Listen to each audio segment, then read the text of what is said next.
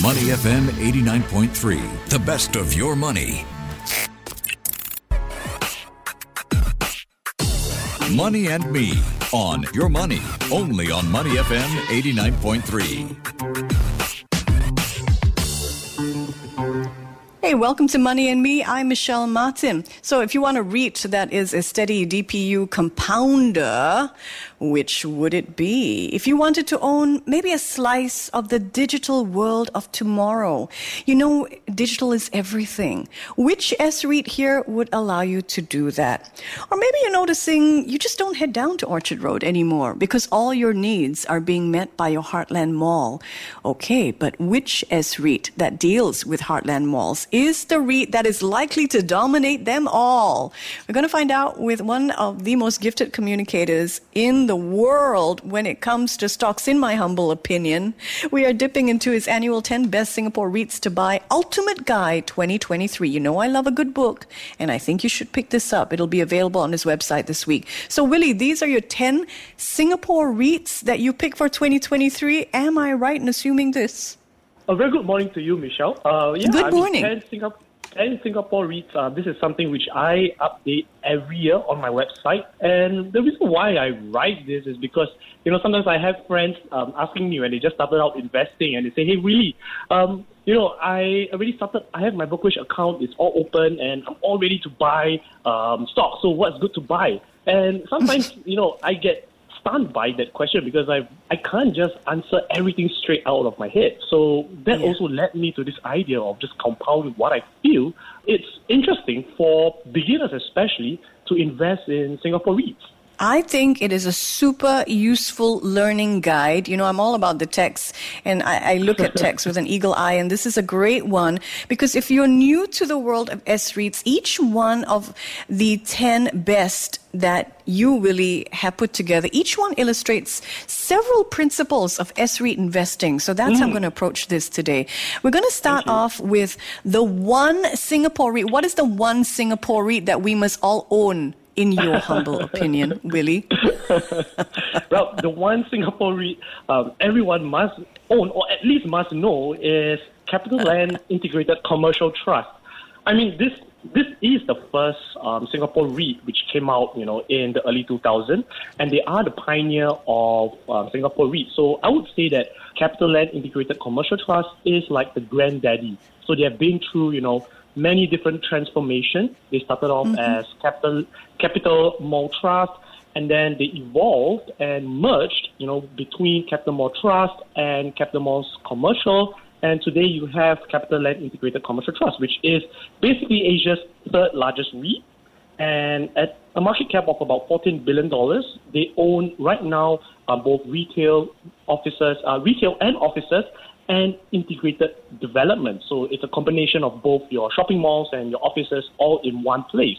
So this is CapitaLand Integrated Commercial Trust, and it's a REIT that I think at least for income investors like myself should at least know because they basically own some of the most iconic shopping malls and offices. For example, they started off with Tampines Mall, Junction 8, and Funan Digital Life. And, today they own many iconic assets, including Raffles City Singapore, Plaza Singapura, and Bugis Junction.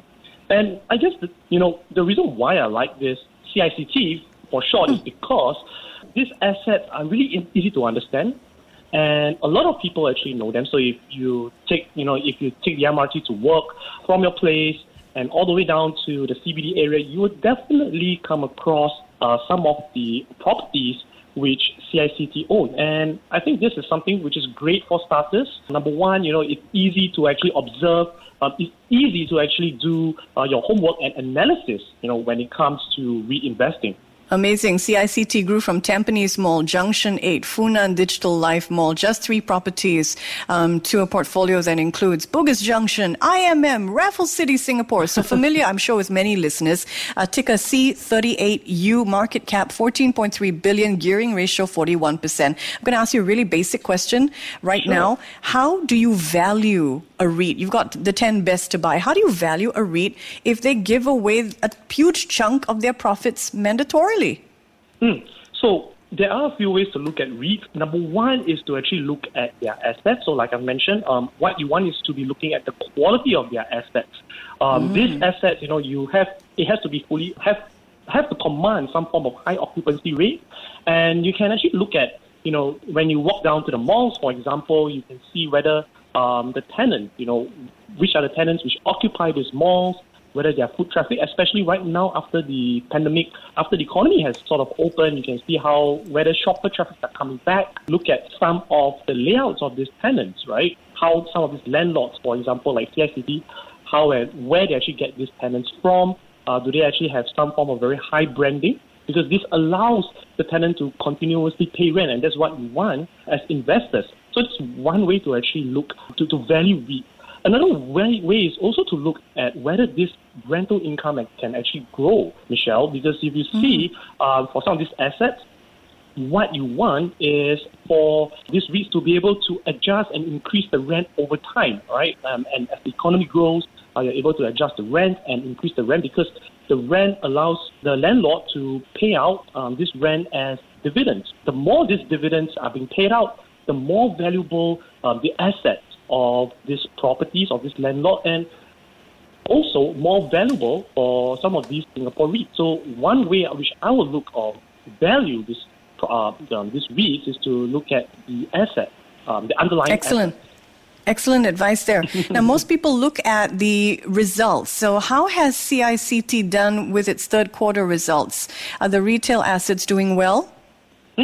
So it's very interesting, Michelle. So retail assets have been doing fairly well. I mean, a lot of the shopper traffic has actually returned. Most of the shopper traffic has returned to the pre-COVID levels. But I want to actually point out what CICT has, which I think many people might have missed out, which is the hidden potential of CICT, because other than retail assets, they also own commercial properties or offices. And the interesting thing which I saw on their latest results is that the current physical occupancy has understated what I call their true potential, meaning that late last year, a lot of the office tenants have actually locked in their rent or their leases with CICT offices. But the thing is, the physical space have not been taken up yet because of renovation, because of some asset enhancement initiative. So what's interesting is that since last year, a lot of the rental has been understated. What this means is that because the tenants have yet to move in physically, they have yet to pay the rent.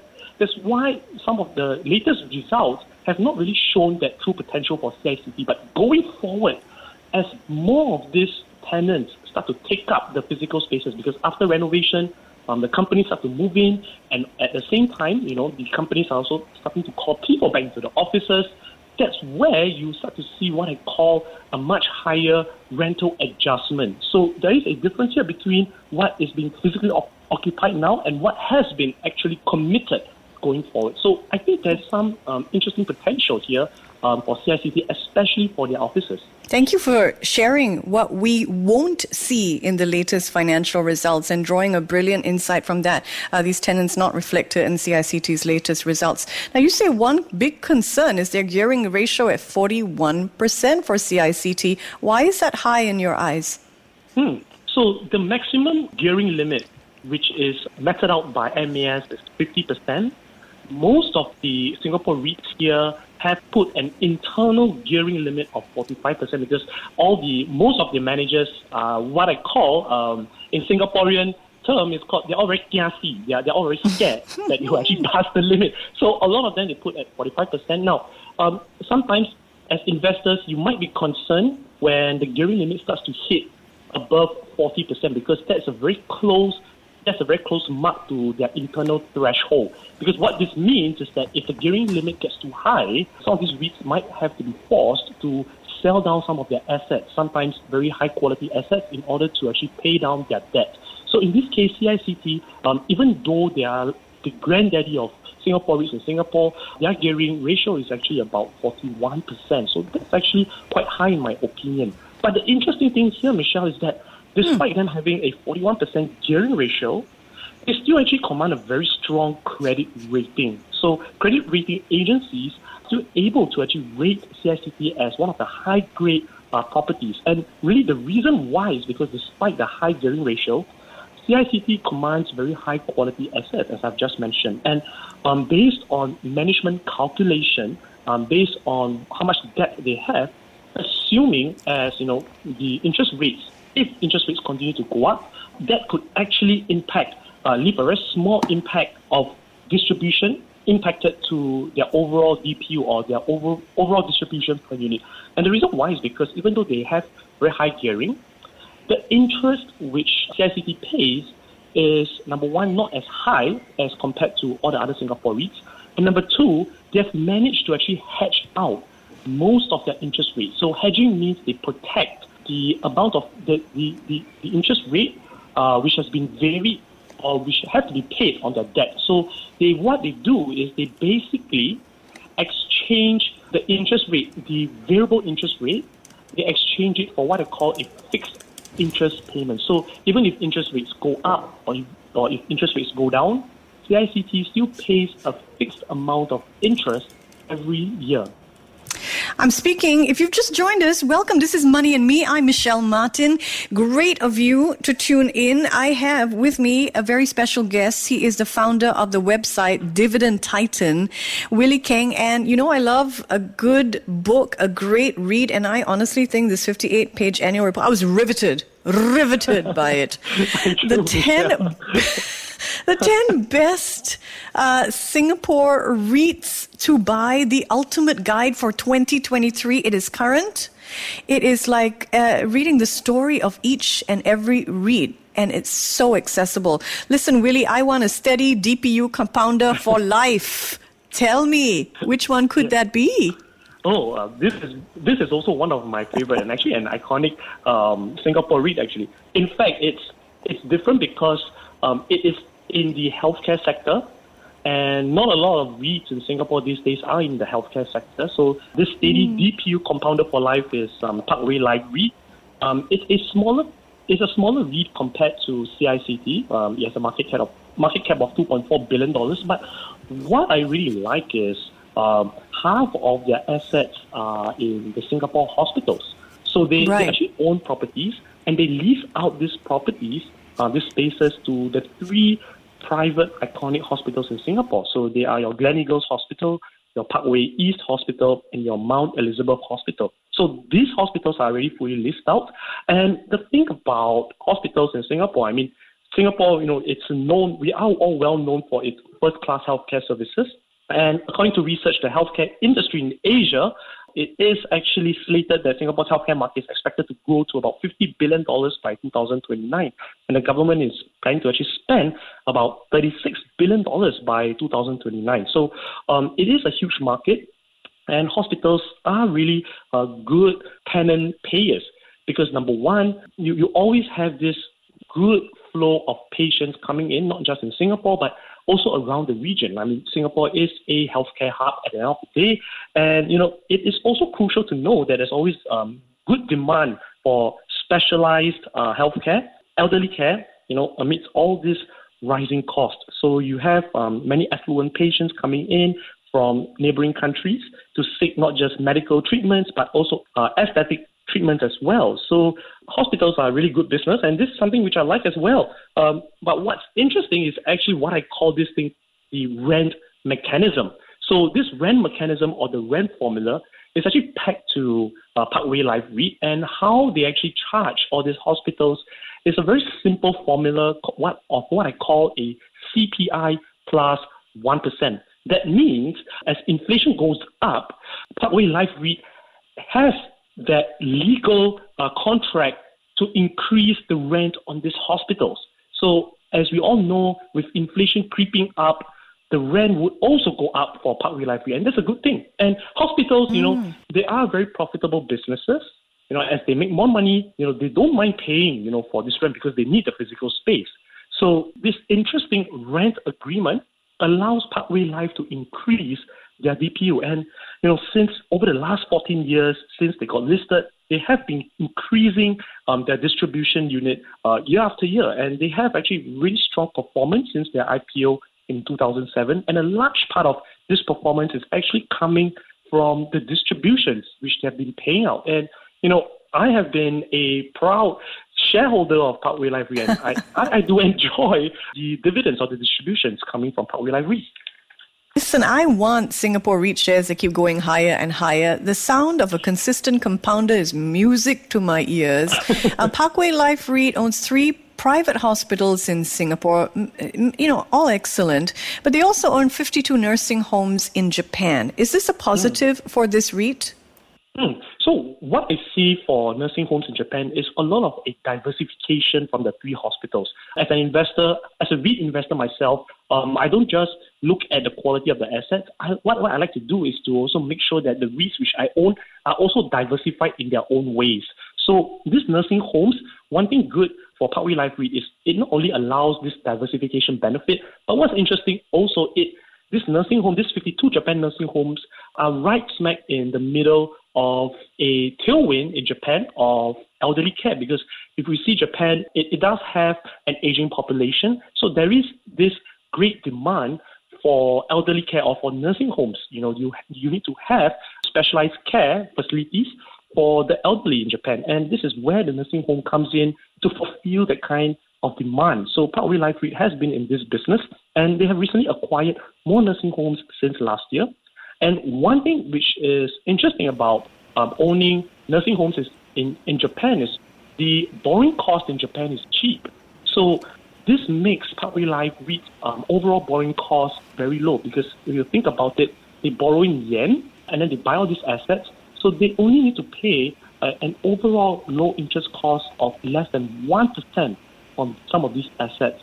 And what's even more interesting, Michelle, when I look at Parkway Life REIT, is that their overall revenue more than covers the interest cost which Parkway Life REIT needs to pay by more than 20 times. And this financial ratio alone sort of puts Parkway Life REIT ahead above the rest from all other Singapore REITs, because this tells me that there's a lot of prudence, there's very strong financial management for Parkway Life REIT.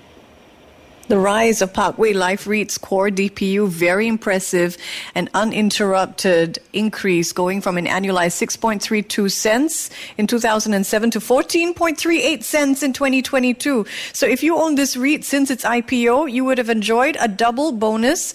Parkway Life's REIT unit price has more than tripled from $1.13 back in November 2007 to $4.06. Gotta love those numbers. What do you think the rising interest rates will mean for Parkway Life REIT?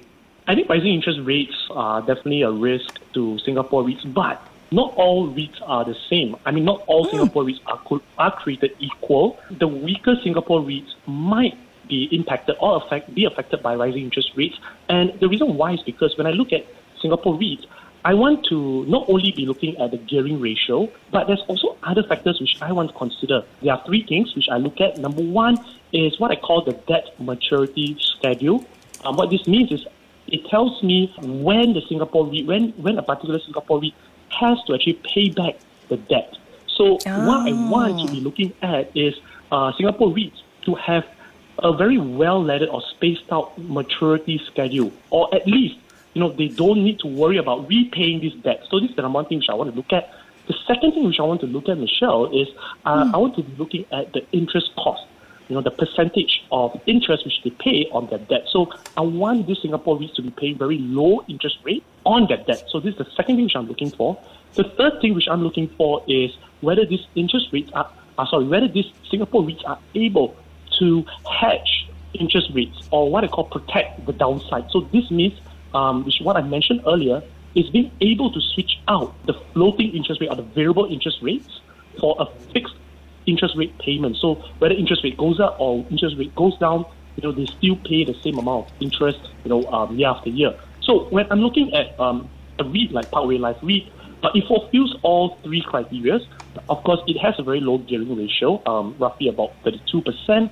But at the same time, if you see its borrowing cost is only about 0.6%, because a large part of their debt or their borrowings are denominated in yen, and borrowing in yen is cheap. So this is actually a plus point for Parkway Life REIT. Also, they don't have a lot of debt to pay back, to repay, not until at least the next 3 to 4 years. So they are well protected. So even if interest rates or if the nasty Federal Reserve decides to increase interest rates, continue to increase interest rates this year, Parkway Life REIT will not be that affected. And on top of that, management did say that they have already hedged most of their interest rates, meaning that they have already converted most of their floating or variable interest rate for a fixed payment. So whether interest rates go up or if let's say if they go down, Parkway Life REIT still pays the same amount of interest rates. So when it comes to rising interest rates, these are the things which I look for, and I will actually look into each of these Singapore REITs. So I like to keep my word, and I promised listeners in the 9 o'clock hour that if they wanted to collect 6% dividends, even if the stock went nowhere, and I think that's pretty tongue-in-cheek because we're talking about properties that sit on industrial land that don't go anywhere. Willie, very quickly, in about 60 seconds, why has Mapletree Industrial Trust shares, which has not performed terrifically recently, why does it make your list of 10 best Singapore REITs to buy? I think the number one thing which all Singapore investors, REIT-investors at least, which we all want to look out for is actually safety more than profitability.